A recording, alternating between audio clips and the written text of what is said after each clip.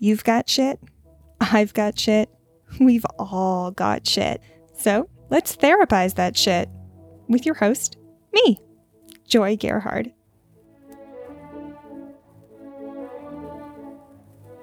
Please note, I am not a therapist. I cannot and do not diagnose anyone or prescribe anything. This is just me, someone who struggles with mental illness, emotions, and intrusive thoughts, sharing what skills I've used and how I've used them. Also, trigger warning, in this podcast, I talk about sensitive topics including mental illness, suicidal ideation, self-harm, rape, childhood sexual assault, trauma, and more. I also swear here and there, so listener discretion is advised. If you're new to the podcast, some context for you. I've gotten a ton of value out of doing group therapy and watching others process their shit. In group, I can see other people's patterns and behaviors much more clearly because they aren't my patterns and behaviors, but rather they're adjacent to mine. It's such a relief. I want to share this relief with you via this podcast, wherein I practice skills while actually in the thick of shit. Each episode, I typically do an introduction and provide some context.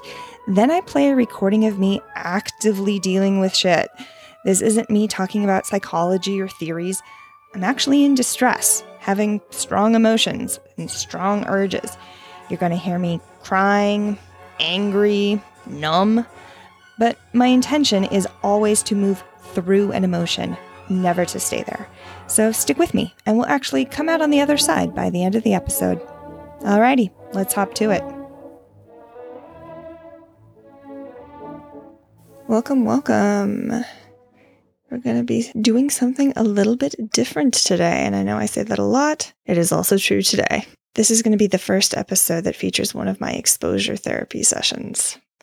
The recording I'm about to play for you is from my 5th session since I started doing exposure therapy for traumatic invalidation.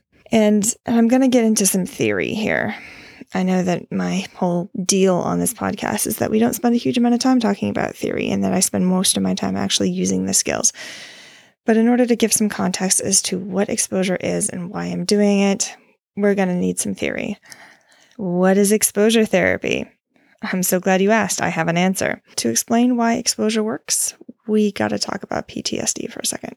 So, PTSD stands for post-traumatic stress disorder, as defined by the Diagnostic and Statistical Manual of Mental Disorders, the DSM. And so you know where I stand in No Nuance November. In the words of one of my favorite TikTok videos, all of Western psychology is based on whether or not you act like a white man. I've linked to that TikTok in the description if you want to listen to the whole thing. What a culture pathologizes is a reflection of how much other people's behavior gets in the way of what that culture values.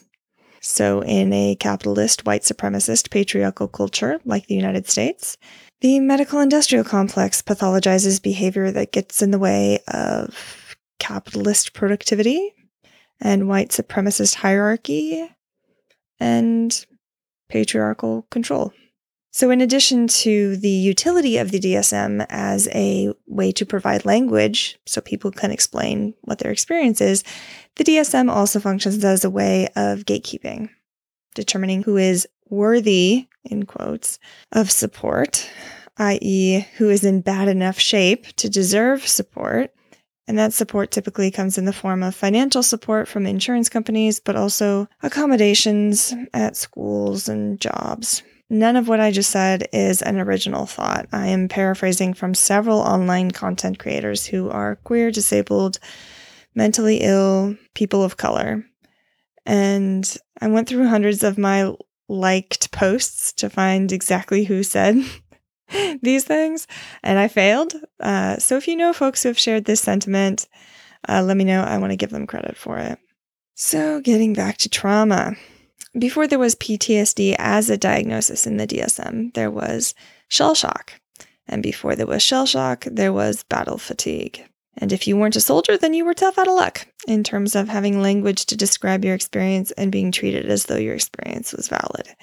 So I'm going to be talking today about trauma from the perspective of having a trauma response. i.e., how my nervous system reacts, rather than talking about trauma as a thing that happens. Because two people can experience the exact same event, and one person might have a trauma response and the other might not. So I'm of the school of thought that trauma isn't the thing that happens, but is rather a response our nervous system has. Our nervous system has trauma responses. And some of those responses are acute, so short term, and some responses become chronic or long term. I think most everyone on the planet has experienced an acute trauma response. Like, right after a car accident, you feel nervous and edgy, and maybe you don't feel like getting into a car. Right after being shot, you might feel jumpy, or loud noises will have you panic. All of this makes total sense, right? Our nervous system is cautious and wants to make sure that we're safe. It's trying to keep us alive. A chronic trauma response is when our trauma response gets hardwired into our brains. I'm thinking of the idiom, if all you have is a hammer, everything's a nail. A chronic trauma response, PTSD, is a survival skill that's gone off the rails. Our nervous system says, hey, this thing happened and it was scary and we were overwhelmed and we hate that overwhelm. We are never going near that thing again. So PTSD becomes chronic as a result of, or is maintained by, two things: problematic beliefs and avoidance.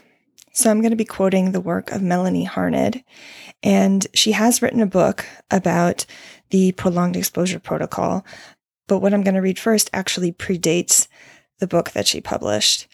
I'm going to read from handouts that I got when I participated as a research subject at the University of Washington's Behavioral Research and Therapy Clinic back in 2016 and 2017. That's when I did my first round of exposure for my first adult rape.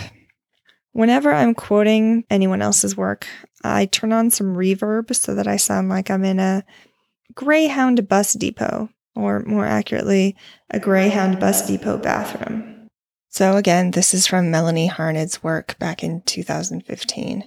There are two main things that make PTSD stick around over time: avoidance and problematic beliefs.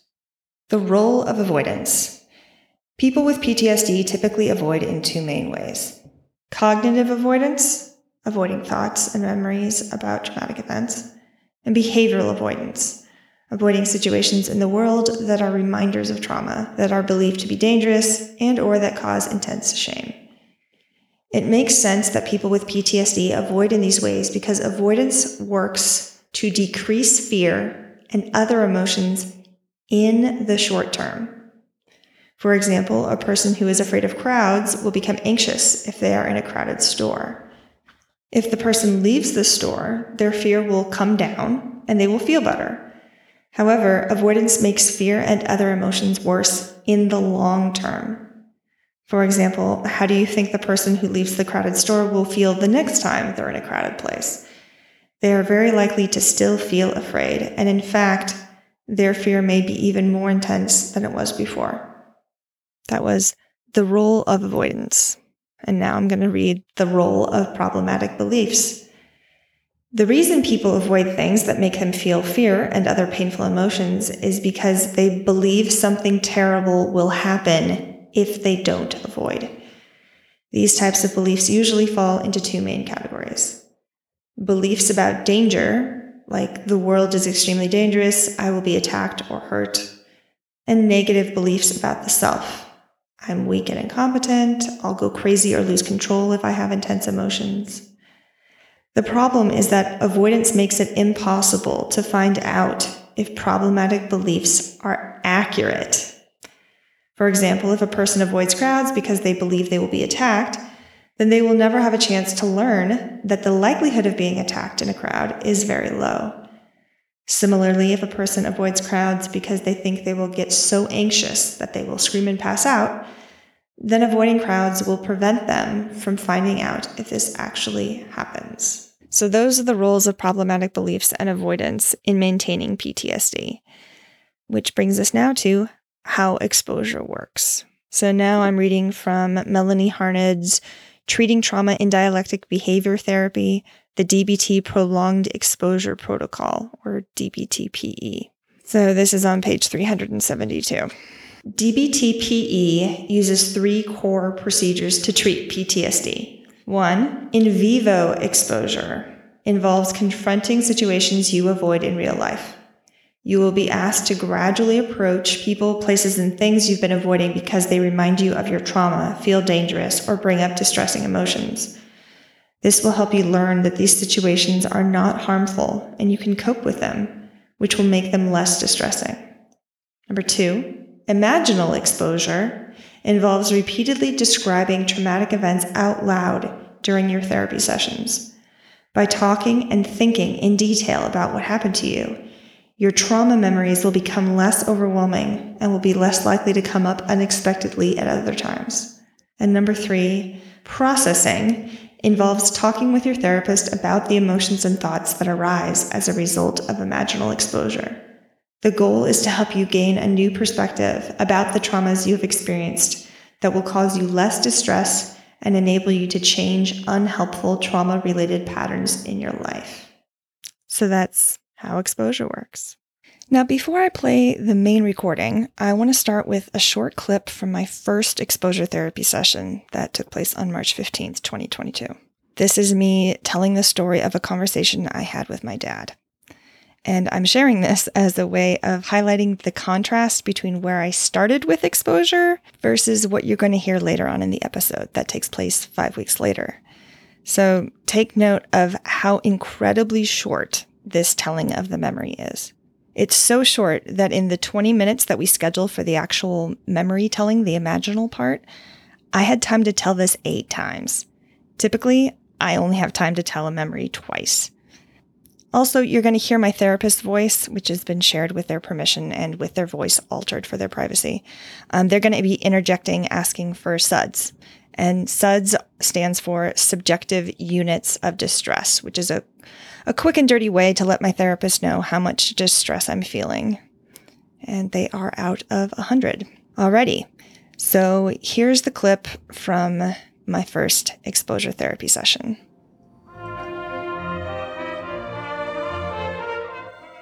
So I'm having a conversation with my dad in the kitchen or in the dining room, wherein I'm expressing concern that what happened in Indiana, the rape that happened there, will just keep happening with future partners because I don't know how to prevent it from happening. And my dad said something to the effect of, if you park your car and you leave it unlocked in a bad part of town,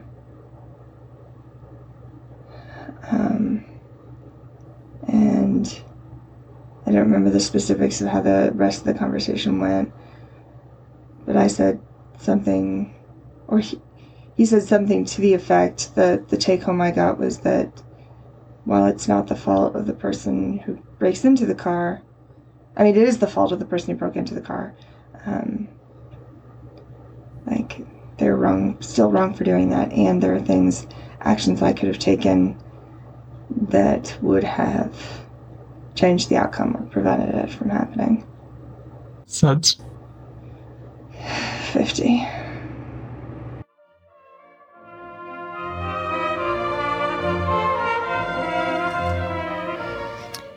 Okay, welcome back to the future.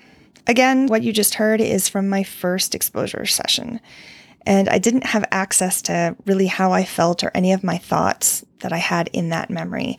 I was just relaying the facts of what I said and what my dad said, which is a stark contrast from what I'm about to play for you, my full therapy session from April 12th, 2022.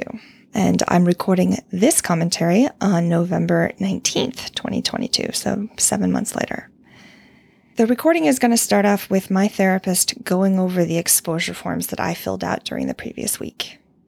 Each day in the week between my sessions, I did an imaginal exposure, which was listening to my memory recorded from the previous session, And I also did an in vivo exposure, which at the time was listening to a New York Times interview with Donna Rotunno, Harvey Weinstein's then lawyer.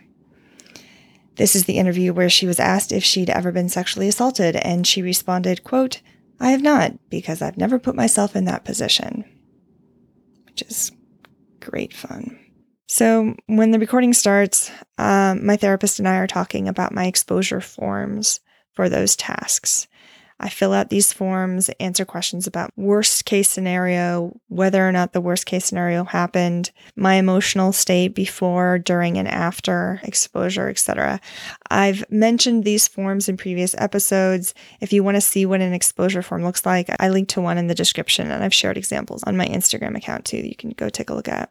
Now, typically, the bulk of the skills that I use in these recordings are from the DBT manual. If you're new to the podcast, first off, welcome.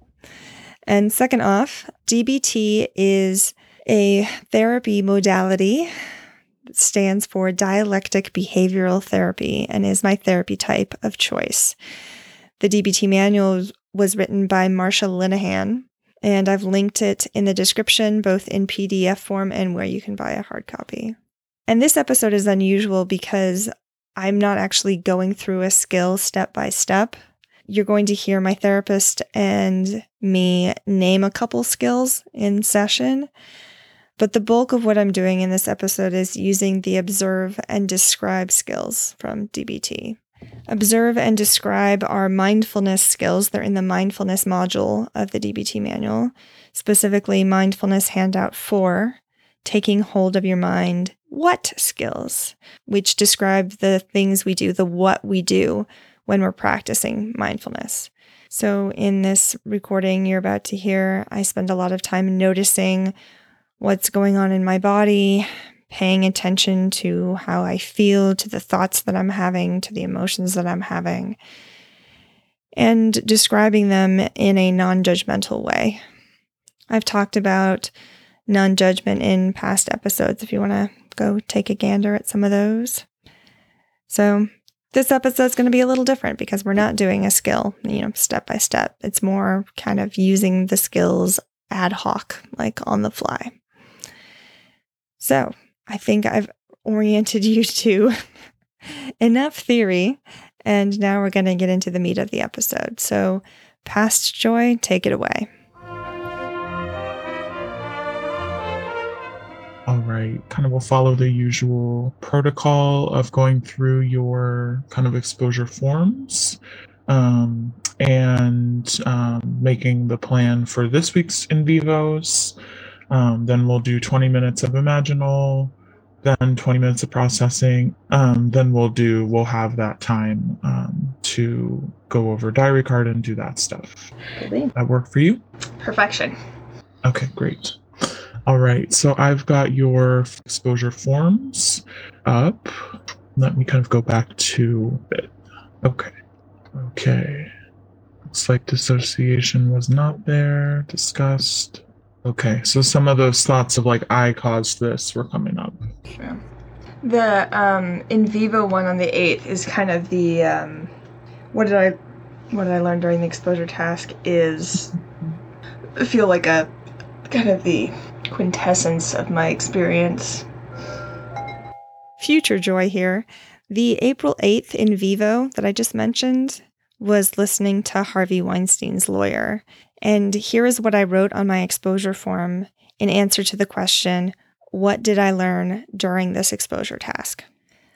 I noticed having the urge to have someone else listen to this recording. Like a, can you believe this shit sort of urge. But under that is the desire to have someone else listen to it and to pick apart the argument the lawyer is making and to validate my experience of listening to this recording. Because the lawyer is so even and, in quotes, logical and presents her case so clearly, and I have this massive pit in my stomach. And I have the thought that it means I can't have been traumatized and that I should have known better. And I'm not validating that experience. I want someone else to validate it for me. It feels too overwhelming to do it for myself. I have the thought, please don't make me lay out all my context and all my thoughts and all my beliefs. Please don't make me put together this briefing of my life so that I can explain, i.e., convince, that my experience of listening to this recording makes sense. I keep thinking of the idea of sea lioning. Just the act of making an assertion and stating this is how I feel feels insurmountable because I'm expecting to have to put together a thesis document defending that, providing data, providing peer-reviewed sources. I watch myself suppress even observing how I feel because I have the belief that if I know how I feel, I'll have to defend or explain it. And I just want to be able to feel my feelings without having to argue in favor of them. And now, back to the recording. The big thing I realized for the in vivo one on the 8th was... I was looking at Imaginal. Oh, sorry. That's okay. Future Joy here again. So the imaginal task that I just mentioned was listening to the retelling of my memory that I recorded in the previous therapy session. And here's what I wrote on my exposure form answering this question. What did I learn during this exposure task? I didn't guess right on what's the worst because I didn't put down what actually ended up happening. This sense of having poison injected into my body and now it just lives there. There's no obvious emotion. It's more like intense stress, tension, and it keeps increasing and nothing that I was saying was validating it. I keep having the thought that I'm telling the story wrong. I keep focusing on my thoughts now instead of what I actually remember my thoughts being. Because what I actually remember is very short and very limited, and I'm not telling that accurately. And that is stressing me out on top of everything else. And now back to the recording. There's dread that I have around, please don't make me explain this. Just the idea of, in order to make an assertion about my experience, I have to have all of this data, I have to have all this proof, I have to have support for it and everything else. And it's dread. Okay. And it just occurred to me, I may have been getting this wrong this whole time. Because I've been diagnosing it as disgust. Okay. Because that's the best approximation of what I'm feeling. Really, all it is, because there's no thoughts, there's no urges associated with it. It's just like tension in the pit of my stomach. Mm-hmm. It may very well be dread, actually. It's not fear. It's like it's a flavor of fear, I guess. Okay. But just like, I told my sister, it feels like I've been injected with poison. Mm-hmm. Like, now I have this thing that I have no way of explaining to anyone else. And if I try, even thinking about trying to explain it to somebody else is impossible. And now it's just going to live inside me and make me feel sick. As in, your experience of these in vivos is that? Or talk to me about what you mean. Well, so in the imaginals, the experience of that imaginal, of that memory, actually when it happened. Mm-hmm. And then doing the imaginal part, retelling it to you, Mm-hmm. and then doing the imaginal throughout the week, and then also doing the in vivo with the lawyer thing. Is all kind of prompting this sense of dread. Yeah. Or just serious, I have it right now. Massive tension in my stomach. Okay. But it's been really hard to put my finger on it because there's nothing else. There's just no thoughts, no urges. I imagine, right, fear would make sense to me, right? We're doing something that's really challenging for you, right? That brings up a lot for you. And disgust also makes sense because I've seen you have very real disgust responses as we've been in session, right? And dread, right? I would put how's dread under kind of fear, right? Because dread, I think of as worry that something's going to happen almost, but it's a little different. It feels maybe heavier than worry. Yeah, yeah. And what's interesting is both of those things, like fear and disgust, both have an avoidance component of like, Mhm. I don't want to, you know? Fear being running away from a thing and disgust being like, ew, I don't want to go near that thing. So, I don't know. It's been, I don't know, it's been challenging to identify. And I think just identifying the feeling you have in your body is enough, right? We don't have to be so precise about what exactly the emotion is, right? I think as long as you are allowing the feeling to come up and kind of riding the wave of that, that's okay.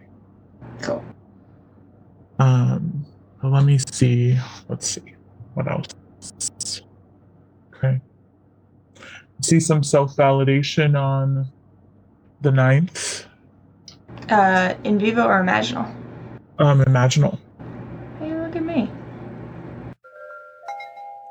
Future Joy here again. A reminder, the imaginal task that I just mentioned was listening to my retelling of the memory that I recorded in the previous therapy session. And here was what I wrote on my exposure form on the 9th, answering the question, what did I learn during this exposure task? Takeaway is that I went in search of support around this fear, i.e. validation that this was a scary thought to not know how to solve this problem.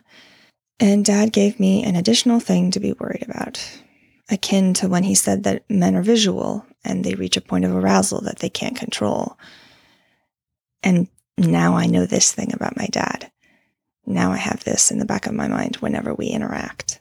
I'm still feeling, I think it's disgust in my body without accompanying thoughts, just a sick feeling. And now back to the recording. Oh, yes. Okay. So still feeling pretty high disgust. That makes sense. No numbness this time. That's invalidation is all my interpretation. How can we check the facts on that? What do you remember? We've checked the facts on this before. Yeah, and I kind of go in and out of being able to access that. Clearly, I'm out of it currently. I mean, I guess the dialectic is that it can be both. There is a component of it that's my interpretation, and there's a component of it of this is what happened. Mm-hmm. Because the fact it is what happened, right? These words were said to you. Yes, but that I have it that I'm the one who's making them mean that I'm being invalidated. There's an impact that words have on us, right? Any words that are said have some impact on us. Yeah. We are always responding, right, to what is being said to us in some way, right? Sometimes we might respond neutrally, right? Sometimes we might respond positively, and sometimes we might respond feeling horrible, right? We don't necessarily have control over whether or not we feel invalidated or validated. Well, and I think of like, if I wrote something and you found a typo in it and said, Joy, you have a typo. And Mm-hmm. I instantly go into a shame spiral of, oh my God, like I'm a horrible human, like I'll never amount to anything, I shouldn't create anything. It's not because of anything you said. Like, I mean, you said the phrase that then I had, I'm added meaning to, I added an interpretation to it. Like, Sure. Joy, you have a typo does not mean Joy, you're a horrible human, you know? Right. So I may not have had any intent on what I said, right, from what I said, but what I said still had an impact, right?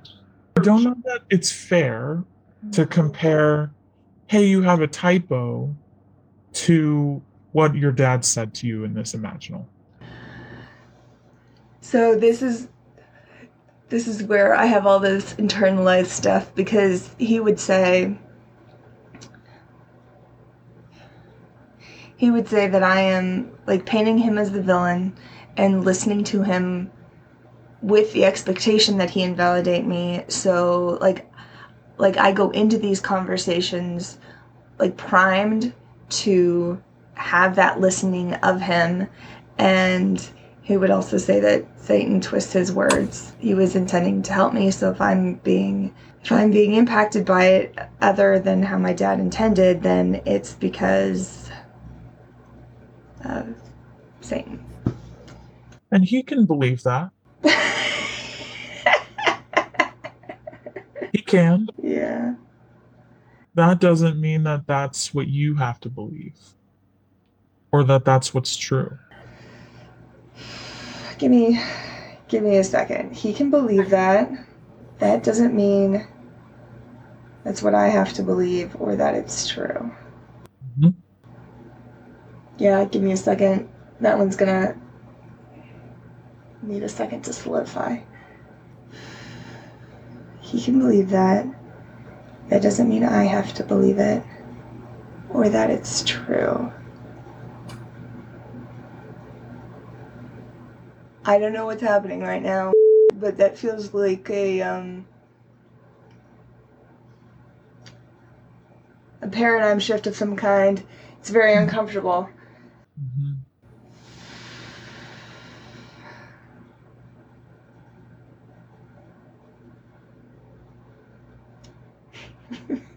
And it all makes sense, right? Because, like, it's not only that, you know, he was my dad, still is my dad. Like, it was beyond just he's an authority figure. He's an authority figure who also is like my spiritual Right. whatever. So it was like another level up of being an authority figure. Mhm.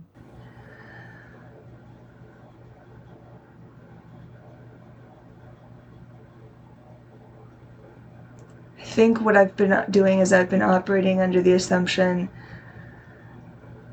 that, like, if I were to have this conversation with my dad and, like, actually say to him that this was invalidating, that however he responded would be the truth.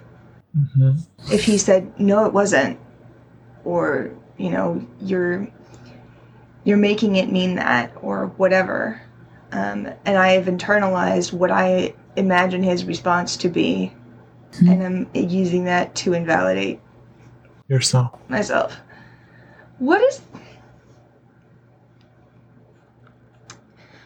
My brain feels like what happens if you take a bunch of jewelry and you shake it up in a box and all the, like, necklaces get all tangled up. Or yarn. Or headphone cords.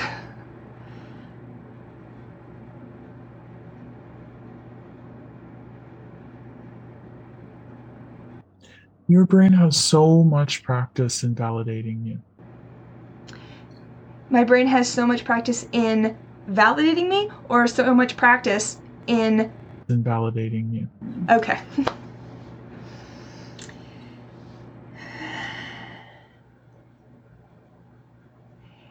Yeah.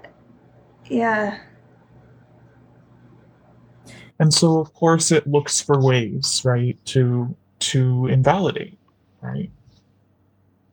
Because you were also taught that.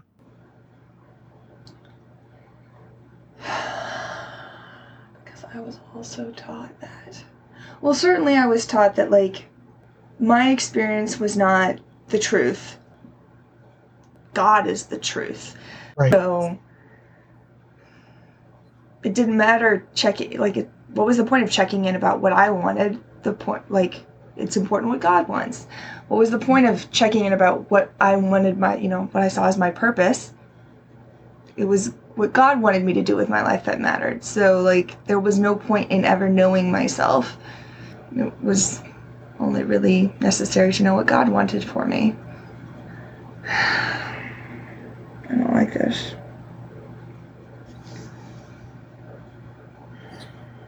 Okay. This is part of the work we're doing. We're trying to develop and instill a sense of trust in yourself. And it's hard because it's going to take time. Yeah, and practice. Mhm. Yeah, and I think of when my sister and I play catch, and we'd purposely do it with our left hands because we're both right-handed. That, like, for a while it feels like I don't even know my own body, It's so foreign. I'm like, this is wrong. Everything about this feels wrong. And then if we stick with it, by the end of an hour, we're actually quite good. And then we don't do it for a while and we go back to the drawing board again. Mm-hmm. So it's just going to feel unnatural and wrong. Right. For a while. For some time. Mm-hmm. Fine. And it might take willingness, right? Right. My old friend willingness. Okay. Right, because I'm seeing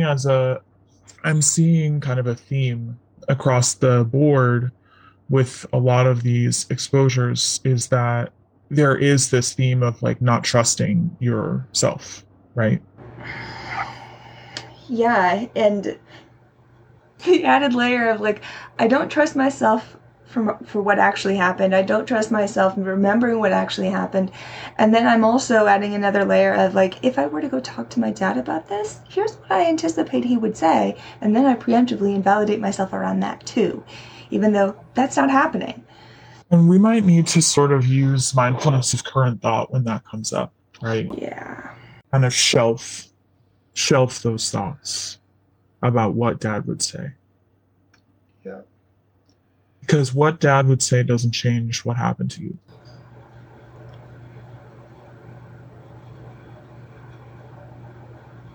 What dad would say doesn't change what happened to me.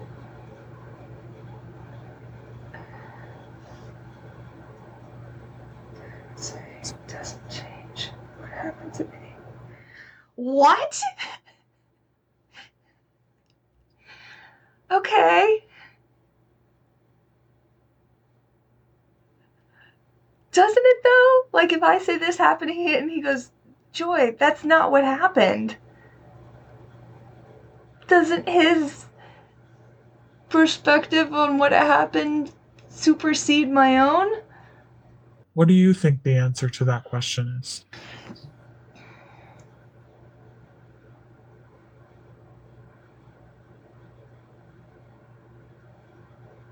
Well, this is part of the problem, right? Because like I understand everybody has their own perspective on a thing, so my perspective is not the end all be all of it. And I understand that my memory is fallible, as is everyone's. So I have always had a value of wanting to be open to hearing other people's experiences. Sure. And like taking in that information as a way of like fleshing out my experience. But this has been a problem going back to my first rape experience as an adult of like, this thing happened, and the dude going, that's not what happened. Mm-hmm. And yet you experienced a very real impact from what happened, right? Well, and it's kind of like, because my memories of these things are so fragmented, even immediately after they happen, it would be like if you and I were hanging out and I was blindfolded and I'm asking you, hey, what does the world look like? I have to rely on you because I don't have that information. So it's been confusing because there's pieces that are missing, and the only person who can tell me what's there is the dude who's there. And they're telling me it didn't happen. So my brain gets all discombobulated. Mm-hmm. So it's sort of like the only person who can tell you their perspective on what happened, right? Oh no. Right. Because it's not fact. Oh God. Just because someone else perceives it in some way, right? How you feel is fact, right? Then what is truth? Like, how do I ever determine objective truth? I don't know if I can answer that. Moving on to philosophy class. But these are the kinds of challenges I want you to try to engage with, right? Oh my God. Like the challenges to this perception that you made it up.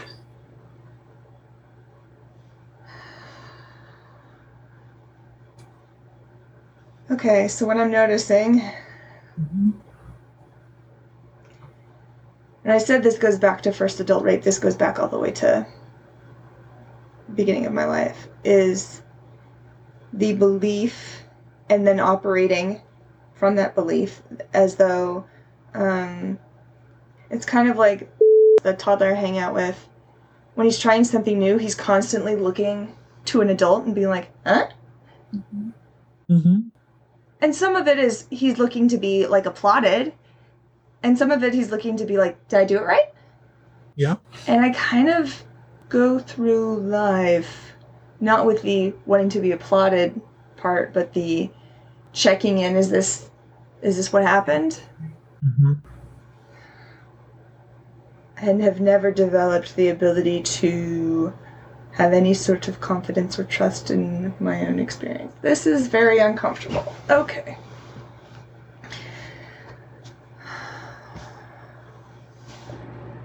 I think you are developing trust in your experience. I have heard you say things, right, that suggest you have strong passions, things you care about, right? Those are parts of your own experience and belief system. That shows me you have some trust in how you feel at times. Yes. Yeah, and it's interesting. Without fail, those are things that I do exclusively alone. Mm. Running the stairs, going to the gym, embroidery, all of this stuff. I even like, my dad will be watching a movie and I will be watching it in my room because we're watching the same thing but separately. Because like what happens in here is there's no one else to tell me it didn't happen that way. God. Okay. So I'm looking at time. Yep. I think it might be time for us to start the imaginals, but just briefly, I think perhaps continuing with this same in vivo this week and seeing how it goes. Great. I mean, it's good. It's fine. It needs to. I need to do at least another week of it, maybe two. So. Okay. All right. So I'm just going to make a note. Same in vivo. But let's begin with the imaginal. Try to remember to stay in the memory as best you can. Yeah. Okay, so I kind of reverse engineer how we got into the memory. Because I don't remember what prompted me coming out of my room to talk to someone about this thought of, oh my God, I don't know how to keep this from happening. But something triggered an urge to talk about that thing. Something triggered the thought and then the urge to talk about it. Do I need suds, by the way? Yes, thank you. 50 right now. Okay. What's the worst possible outcome?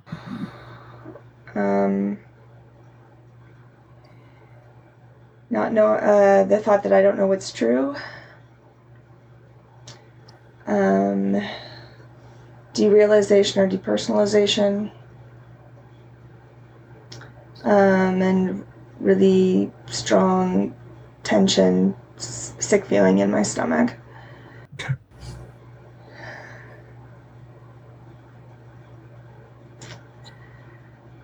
Okay, so the conversation starts in the kitchen. I don't remember how it's going.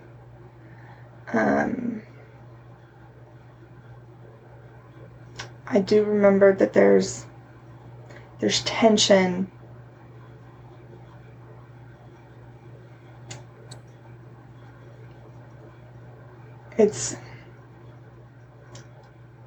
We're not like talking at cross purposes, the sense of like being out of step in the conversation. Mm-hmm. It's like I'm playing catch with a baseball and he's playing catch with a football. And so I'm feeling frustrated. I'm feeling unheard. Having the thought I'm not explaining myself well. He's not understanding it. He's not getting it.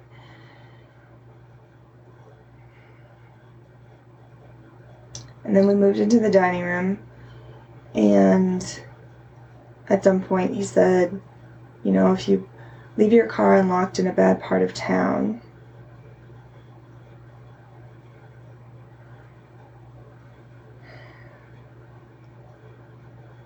and it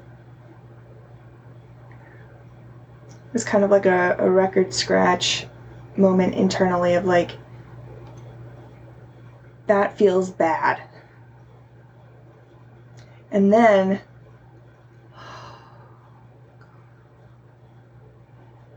there is a cacophony, a waterfall, a deluge, that's the word, of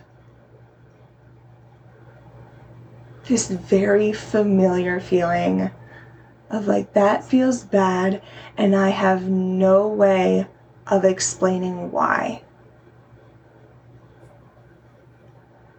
Like, I don't know what terms to Google. I don't know how to present an argument. Like, I don't know. I'm going to need to get together like a bunch of resources to explain. I need to know what it's called. What is that? Is it victim blaming? I don't know. There's a thing. There's there's got to be a name for this list of rules that people have about here's how you stay not sexually assaulted. And there must be think pieces that exist. People explaining why that's problematic. I need to find all of those. There's like this urgency of like, oh my God, I'm going to have to do so much work to explain to him, but also to myself.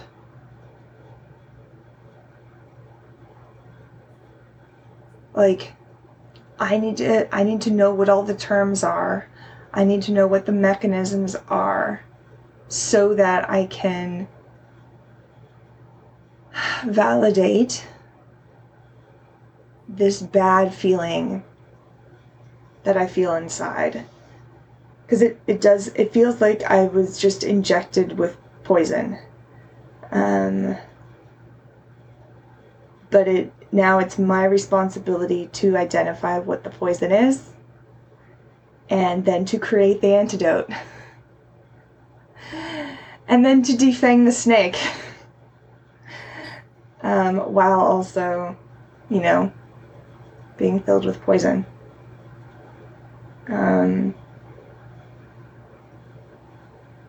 What happened next? The conversation continued. I don't remember what either of us said, aside from, I do know at some point he clarified that it is still the fault of the person who breaks into the car for breaking into the car. Like, that's still an illegal thing that they did. And there were things that I could have done as the parker of the car to mitigate my risk of having my car broken into. I am not clear on whether he is using that to reference the past, like there's things I could have done to keep myself safe, or the future, like, hey, now we know there are things you could do next time to keep yourself safe. I know I reacted, like the feelings I had internally was of being blamed, like I felt defensive. And Suds. 50.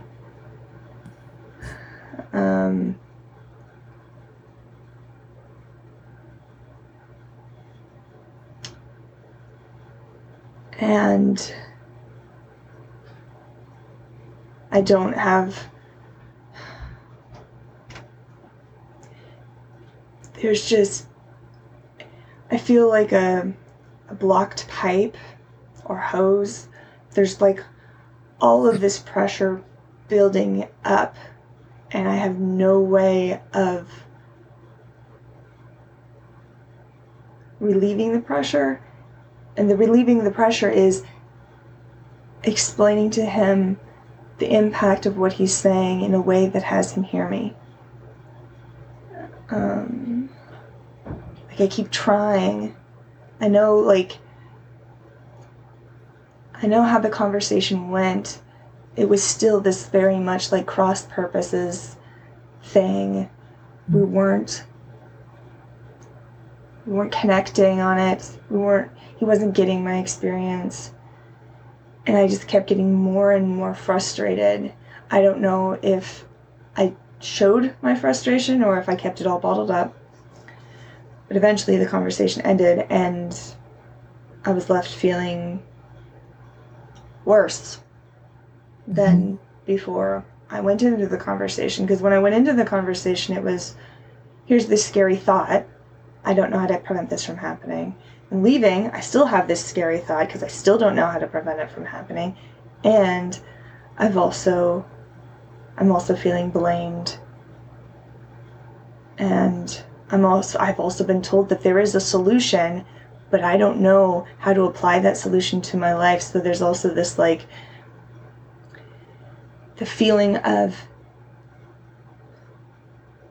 trying to do like calculus in like mental calculus of like, well, clearly there's an answer and I have to figure it out, and I don't know how to do that, which means that it will continue to be my fault because I could have figured it out and could have prevented it, but I still don't know how to figure it out. So that's 60. My gut is so unhappy right now. It's like a fist. all right. Shall we start from the top? Okay.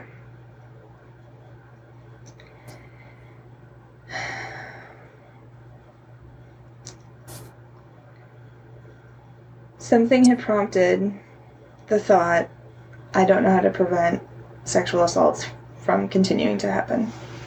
Mm-hmm. And that's scary. I'm like, oh shit, this could just keep happening. So I had left my room and started talking to Dad in the kitchen. I know that much preceded us talking in the dining room. And I know that by the time we moved into the dining room,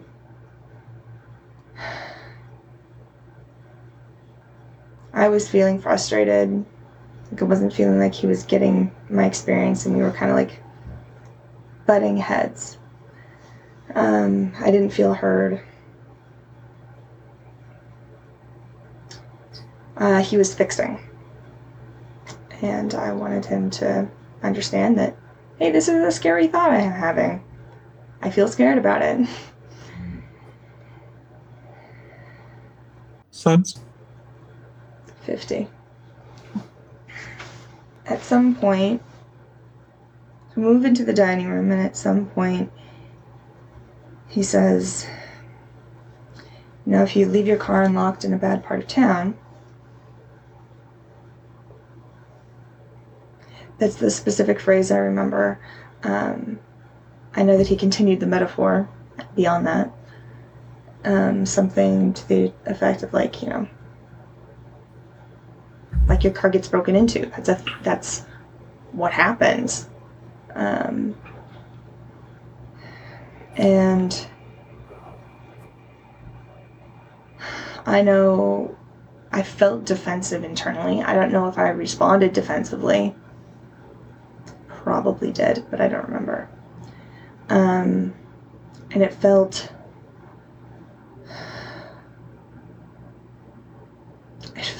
bad on so many levels.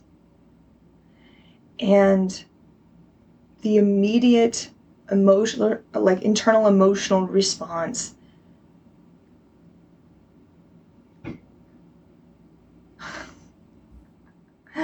is kind of like I have a 5,000 piece puzzle that's just a rainbow, like a gradient of color. My internal emotional response is like when I dump that thing out. And it's like, okay, so there's a lot that needs to happen here. I need to separate out the edges. I need to turn all of it over so it's all right face up. And I need to like group things by color. And I need to group things lighter to darker, but also red to purple and like all of this stuff. There's a lot that needs to happen. And it's kind of like that of, okay, hang on. So you're saying a thing and there's a lot that's bad about it. There's some victim blamey stuff going on. I need to find data. Well, first I need to identify what this thing was he just did. That's why I love a good diagnosis. I'm like, great, it's something I can Google. If I don't have the name for the thing, my Google searches are much less effective. I'm like, okay, so I need to identify exactly what just happened. Was it victim blaming? Is there another term that I should be, should I be Googling rape culture? Is there a name for this list? Is there a name for the function of this list that we give people as a way to keep them safe? Like, I need to identify all of the different components of what he just said, and then I need to research it, and then I need to come up with data to support why what he's saying is not effective. All of this stuff. And so instead of helping me, I just got handed, it's like, here's a book report you need to do. Like, that's kind of my internal, like, this is going to take so much work to tease apart. Even if I don't go back and present this argument to him, I have to identify for myself why this is problematic. Because if I don't do that, if I don't figure out why it's problematic, then it must be that I feel bad because I'm interpreting it wrong. I need the identification, the diagnosis of the problematic part to allow me to feel bad. So that's 60. You're doing great. Well, and what's weird is like, I know this, my SUDS 70 is when I tip over to like my emotion runs running the show, thinking mine is offline. Right now, all of it's my gut. Like, I'm averaging it across my body, and I'm like, okay, so it's really just my gut that's the problem. So my SUDS are still pretty low, but like my gut is so tense right now. Like if we just did SUDS for my gut, I'd be like probably up at an 80. Okay. So you were saying like, if you don't figure out why it was problematic, right, then it was my interpretation of it that's the problem. Like if I need the research to allow me to feel bad. I need someone else to say, oh, well, what he just did was blame you. And it's not in line with the facts, because here's all this data that suggests that it actually isn't about opportunistic, like, oh, dude walking by the car and seeing it's unlocked. No, it's like that there's actual predators who are actually seeking people out, blah, blah, blah, blah, blah. I had this sudden attachment to, I need to find all of that information. I need to collate it. I need to present, like, make it linear, or like create some sort of branching tree where I know what the relationships are between all of these things so that I'm allowed to feel how I feel. So it's likely, it's almost assuredly, that I stopped listening at that point because I was doing all these mental gymnastics internally, because I don't remember the details of the rest of the conversation, aside from at one point he does clarify that it's still the fault of the person who broke in for breaking into the car. Like it's still illegal. They should not have done that. And there were things I could do to change the outcome. And again, not clear on whether that's past-based, like there's things I could have done to have prevented my sexual assaults that already happened, or there's things I can do in the future. And I just have the experience, like, he just gave me this thing I need to detangle or decode. Like, I think of, like, reading comprehension problems where it's like, here, read this paragraph and then answer these 12 questions. And you read the questions and you're like, this paragraph doesn't answer these questions. And your instructor's like, yes, it does. You just have to know where to look. And I'm like, I can't tease out the relevant information that will change my behavior and tell me how to change my behavior from the information he just gave me. But he thinks he's just given me that information. So that's 70. So I'm feeling confused,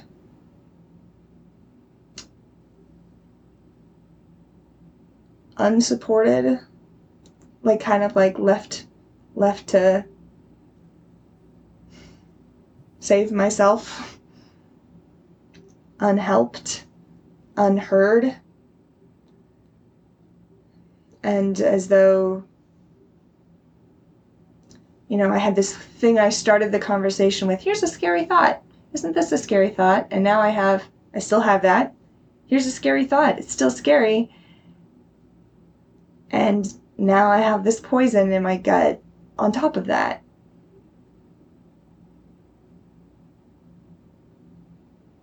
And the conversation ends at some point, but nothing gets resolved.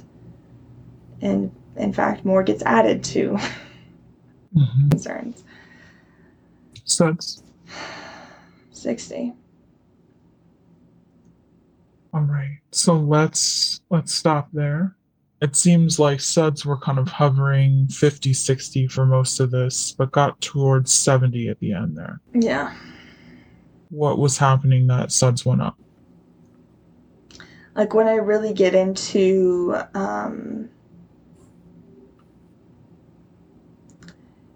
that feeling of that desperation of, oh my God, I need to go do all this research to label what just happened. Like that's a very familiar feeling. And there's grief associated with it. There's isolation. There's having gone through my entire life, not being able to explain to other people what is going on inside me. I think it's not anywhere near as bad as, but it has the same flavor as like locked-in syndrome. Are you familiar with that one? It's where your brain is fully functioning and your body is completely paralyzed and the only thing you can do is blink. And so you're having thoughts, you're having urges, you're having needs, you're wanting to say things, you know how to speak, you just can't do any of that. So the entirety of your communication is through blinking. And like my version of blinking right now is TikTok videos. I keep finding videos and like sending them to Ruth and I'm like, this is my experience. And I have the same thing with when I encounter a term that I can, like, victim blaming was such a big deal. Re-victimization, secondary traumatization, trauma repetition, like all of these things, these terms, when I encountered them, it was just like, oh my God, now I can wiggle my pinky. You know, like now I can like shake my head or something. Like it afforded me another way of communicating what it feels like inside me. But like when I crawl into this memory,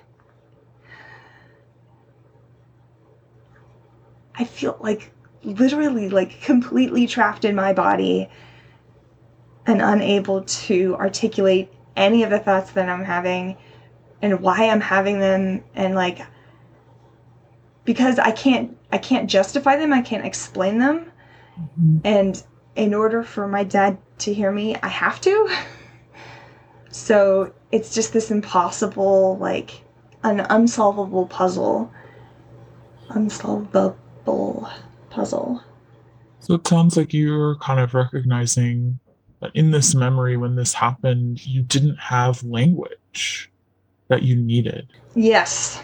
I didn't have the language to communicate whatever was going on inside me. Oh, God.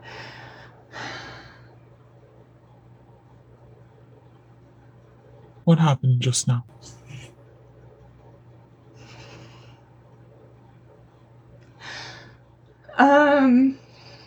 Well, I think there's grief.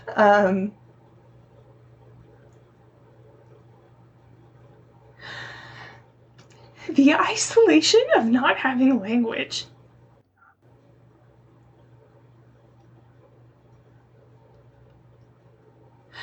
And, like,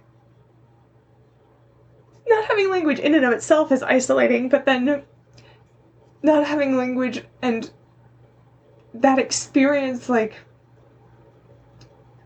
my parents don't know what that experience is like. They don't know the frustration of it. Like, there's something that's happening inside me and it makes sense, but not from the outside. And I'm being judged for it. I just learned the difference between a tantrum and a meltdown, like an autistic meltdown. And they look identical from the outside, but a tantrum is ineffective communication around a need. And once that need is met, like, here's that ice cream cone you're screaming about, the emotional reaction stops. With a meltdown, there's usually the straw that breaks the camel's back, like this is the last thing. But even once that need is met, the meltdown doesn't stop. Right. Which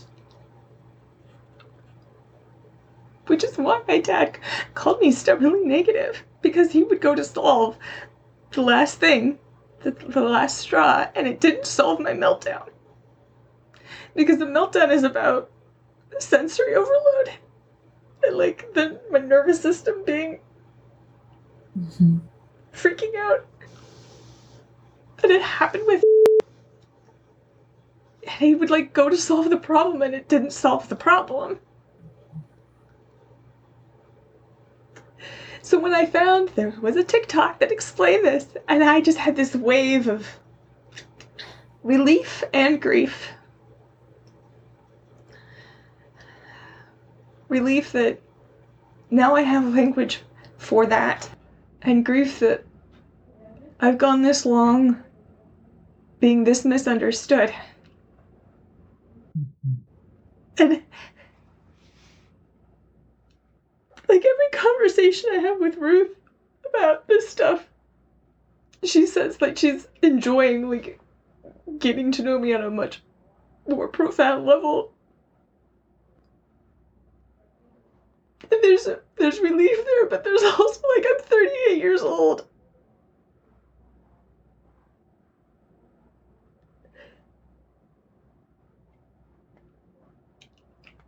And all this time, like, my family had these stories about me. Another TikTok I saw was that toxic parents punish their children. They assume negative intent when their kids disobey, as opposed to, like, this is just a natural part of development or whatever. Like the kid's being willful. Like I was related to as having malicious intent, but no way to, I didn't have language for it.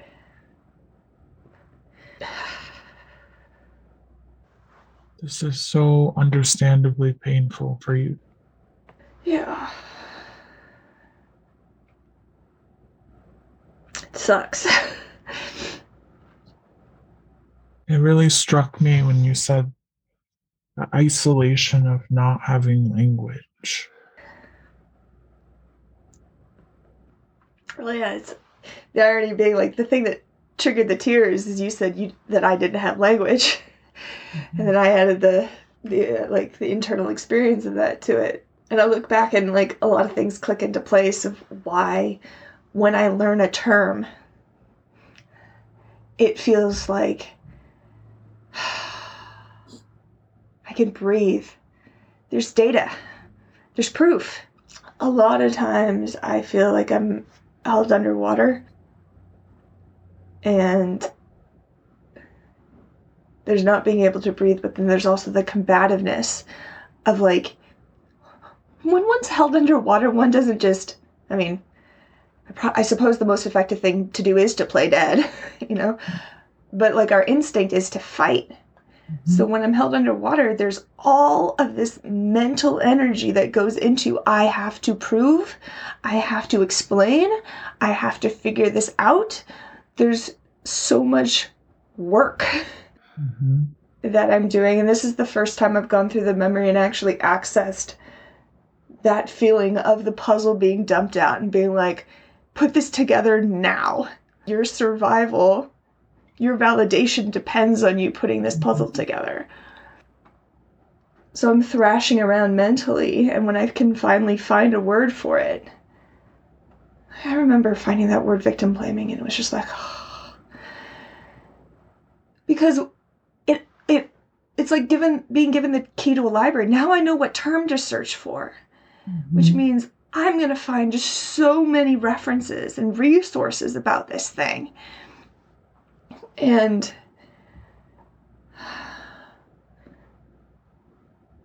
it's like being given the front of the box of the puzzle. It's like, here's how you put all of this together. But without that, it's incredibly, incredibly isolating, which is why my closest friends in the entire world are all mentally ill, and most of them have trauma. So we don't need language. There's more easily accessible understanding. Yep. Yeah, my friend Ebony once had a like massive dissociation event in a QFC in the water bottle aisle, looking for like fizzy water. So now when we talk about feeling dissociated after a therapy session, it's the water bottle aisle of the QFC, and that's our shorthand for it. And it's lovely that we have that, because like I know what that experience feels like, they know what that experience feels like. And it's why like I drifted away from all of my previous friends who, I mean, everybody has some sort of trauma, but they weren't processing it or weren't aware of it or whatever. And it's like I don't know how to talk to them anymore. Because I still don't have language to explain to somebody who doesn't know what it's like.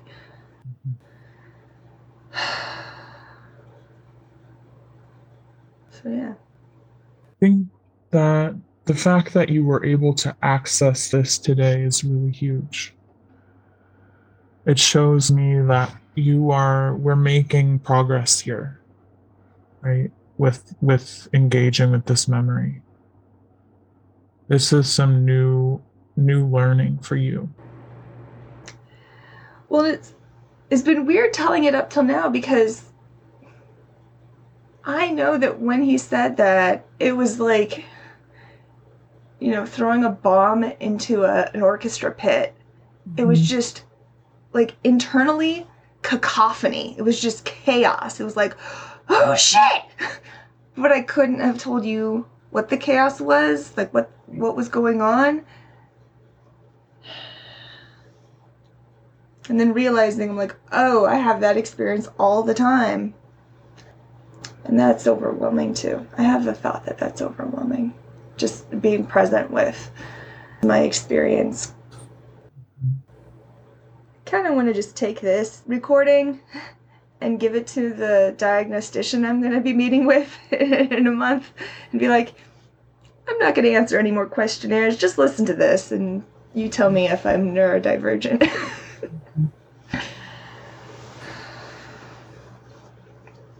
You have more language to describe your experience right now. You are increasing that.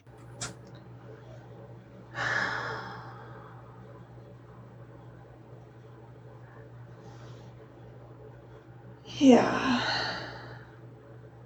And it's still new enough where I feel like I have to whip out my pocket dictionary. Like, I know I have much more language around like describing PTSD than I used to. Mm-hmm. And I'm still not great at describing it to people who've never experienced it. There's an exhaustion, like a preemptive like exhaustion around the idea of, oh, I have to go into my archives and I have to put this all together again. Mm. Because it's like I do the puzzle, I've done the puzzle now here in session, and then I take it apart and I put it back in the box. Because I don't memorize everything we just said to each other. And there is, I can feel it, like the dread of trying to explain this to somebody else, which is why the recording feels so like, oh, I can just send the audio. I can transcribe it and just like write it all down and be like, here's what I got. Because there's still some like overwhelm around recreating or regurgitating stuff like this, like big kind of epiphanies and shifts and stuff. They take time to percolate, right? I think you were sort of taking moments earlier to sort of allow some things to percolate, right? I was like, stop talking. And that's okay, right? Sometimes we need to give ourselves time to process. Yeah, I appreciate your patience in letting me. Feels like my brain is jello that's solidifying or curing. That's concrete. Jello doesn't cure. I am honored to be alongside you in this process. Thank you. Mm-hmm. It's a relief. That video, that TikTok I sent you, that in the comments everybody's like, was it Marissa was the name of the therapist? It's like, Marissa's everyone's therapist and she's a menace. It's not a bad description, because I have that experience, like when you drop truth, like when you were saying earlier things about like your dad can have that thought and that doesn't mean it's truth. I was just like, what are you doing? You're creating chaos in my brain. And it's good and necessary chaos. Yeah, it's very uncomfortable, but like, as my mom says, it's pain with a purpose. Okay. Did you want to do diary cards? You feel ready to shift? Sure.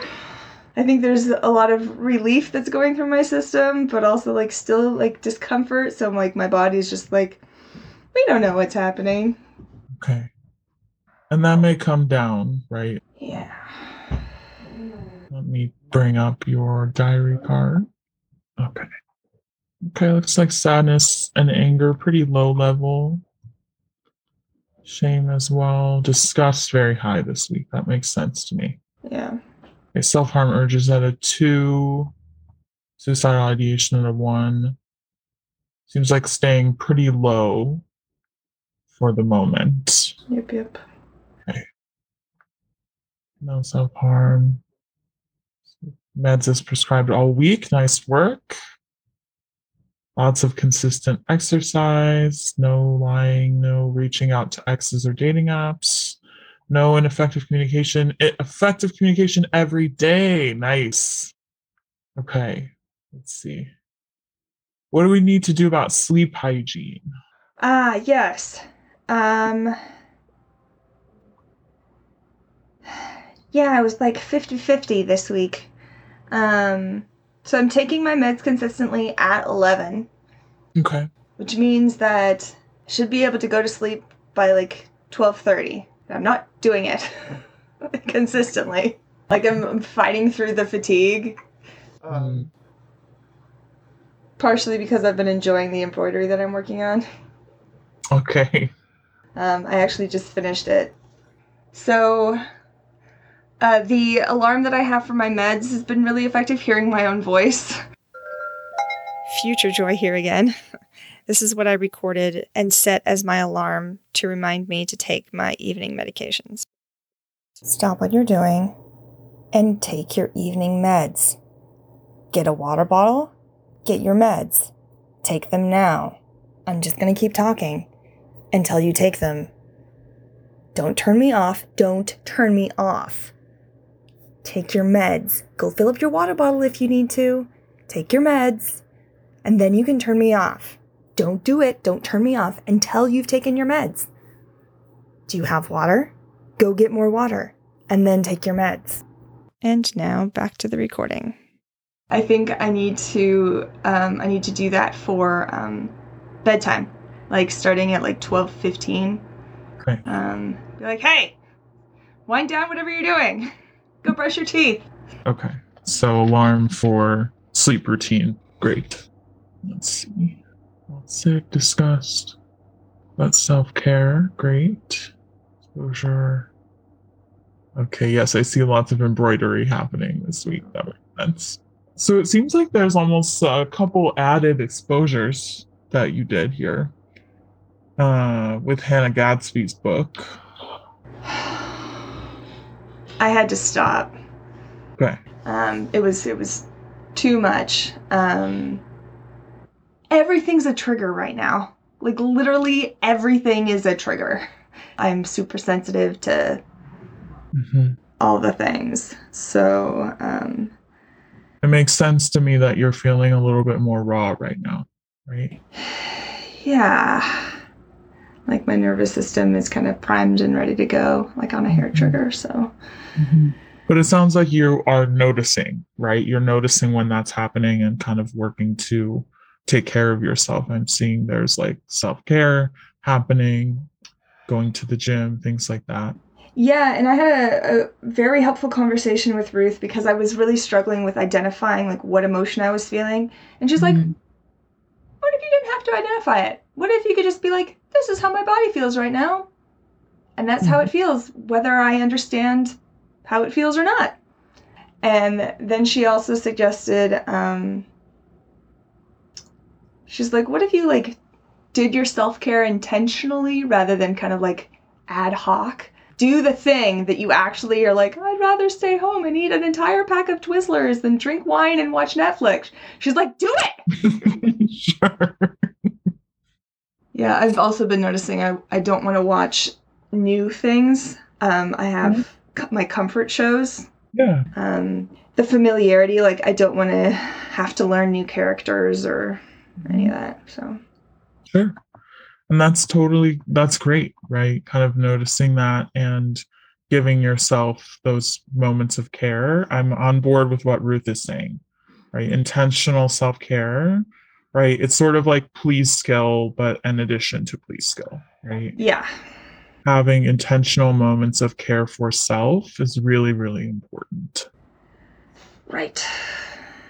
So I might say for some homework for you, I know you're already doing so much homework. I would say to do one thing every day that is intentional care for self. Fine. It's funny because this is like my inner Puritan comes out of like, no, you suffer through it. You pull yourself up by your bootstraps. We're not going to be soft. It's not okay for you to stay home from the gym. Gym is self-care. And we're going to like beat you into doing it. I've been struggling holding the dialectic around the gym too because like I have the thought it's good to move my body to kind of get some of the emotions out. And there are days where I get there and I sit in the parking lot and I'm like, I don't want to do this. And Ruth is like, maybe listen to your body and go home.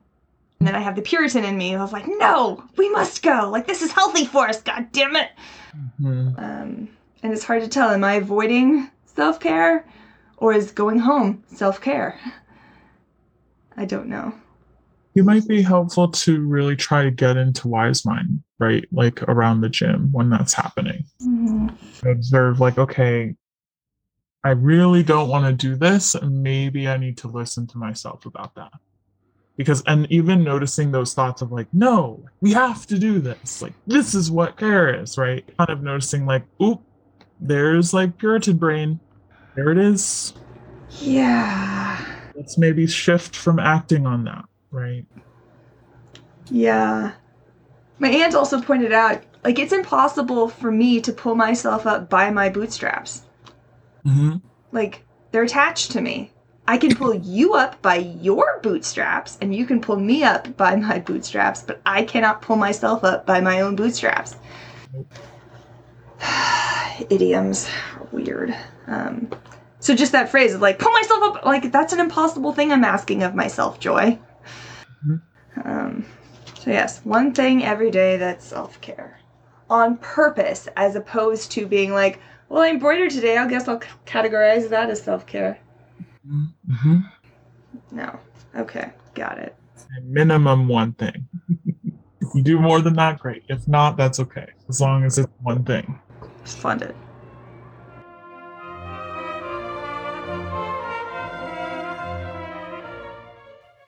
Welcome back to the future. One of the things that struck me as I was listening back to all of this was that there are a lot of times, a lot of things that I mention that are like screaming, how did you not know you were autistic, Joy? How did no one notice this? Like I mentioned wanting to create a branching tree of how all these different ideas are related to each other. I also talked about the grief and isolation that I have of not having language for my internal experience. Again, big red flag. Do some research, Joy. Maybe you're autistic. And at the time this recording was made, I had done a bunch of online assessments and talked about that in previous episodes, but I hadn't actually had my formal diagnosis yet. That would come about, I think, a month later. Since then, I have, in fact, been formally diagnosed, but yeah, there are a lot of things I listen to now, and I'm like, oh, Joy, that's obvious. Another thing I wanted to mention is that all the TikTok videos that I mentioned in the recording are linked in the description if you want to go and take a listen to the full videos. They're all from creators that I respect a lot and who are remarkable in their ability to distill very complex ideas into kind of bite-sized pieces. Oh, and before I forget, a huge thank you to my Patreon supporters. We actually have a new supporter this week. Andrew from the great state of Washington started supporting me on Patreon. So a huge, massive, gargantuan thank you to Andrew. As well as to the OG Patreon supporters, Anne and Ruth. Y'all are superstars and are 94.7% of the reason that this podcast exists for public consumption. So thank you so much to you guys. And if you, dear listener, would like to support this podcast in the same way, a link to my Patreon is in the description. So that pretty much wraps it up. I don't have any more to add. This is already a very long episode, so I'm just going to end it here and do my typical sign-off of ending super abrupt. This has been Let's Therapize That Shit, with your host, me, Joy Gerhard. If you like what you heard, please rate, review, subscribe, and tell your friends about it. I'll see you next time. Intro and outro music is Swan Lake Opus 20 by Tchaikovsky, performed by the London Symphony Orchestra, conducted by Anatoly Fistulari, and released on LP by Richmond High Fidelity London Records in 1952.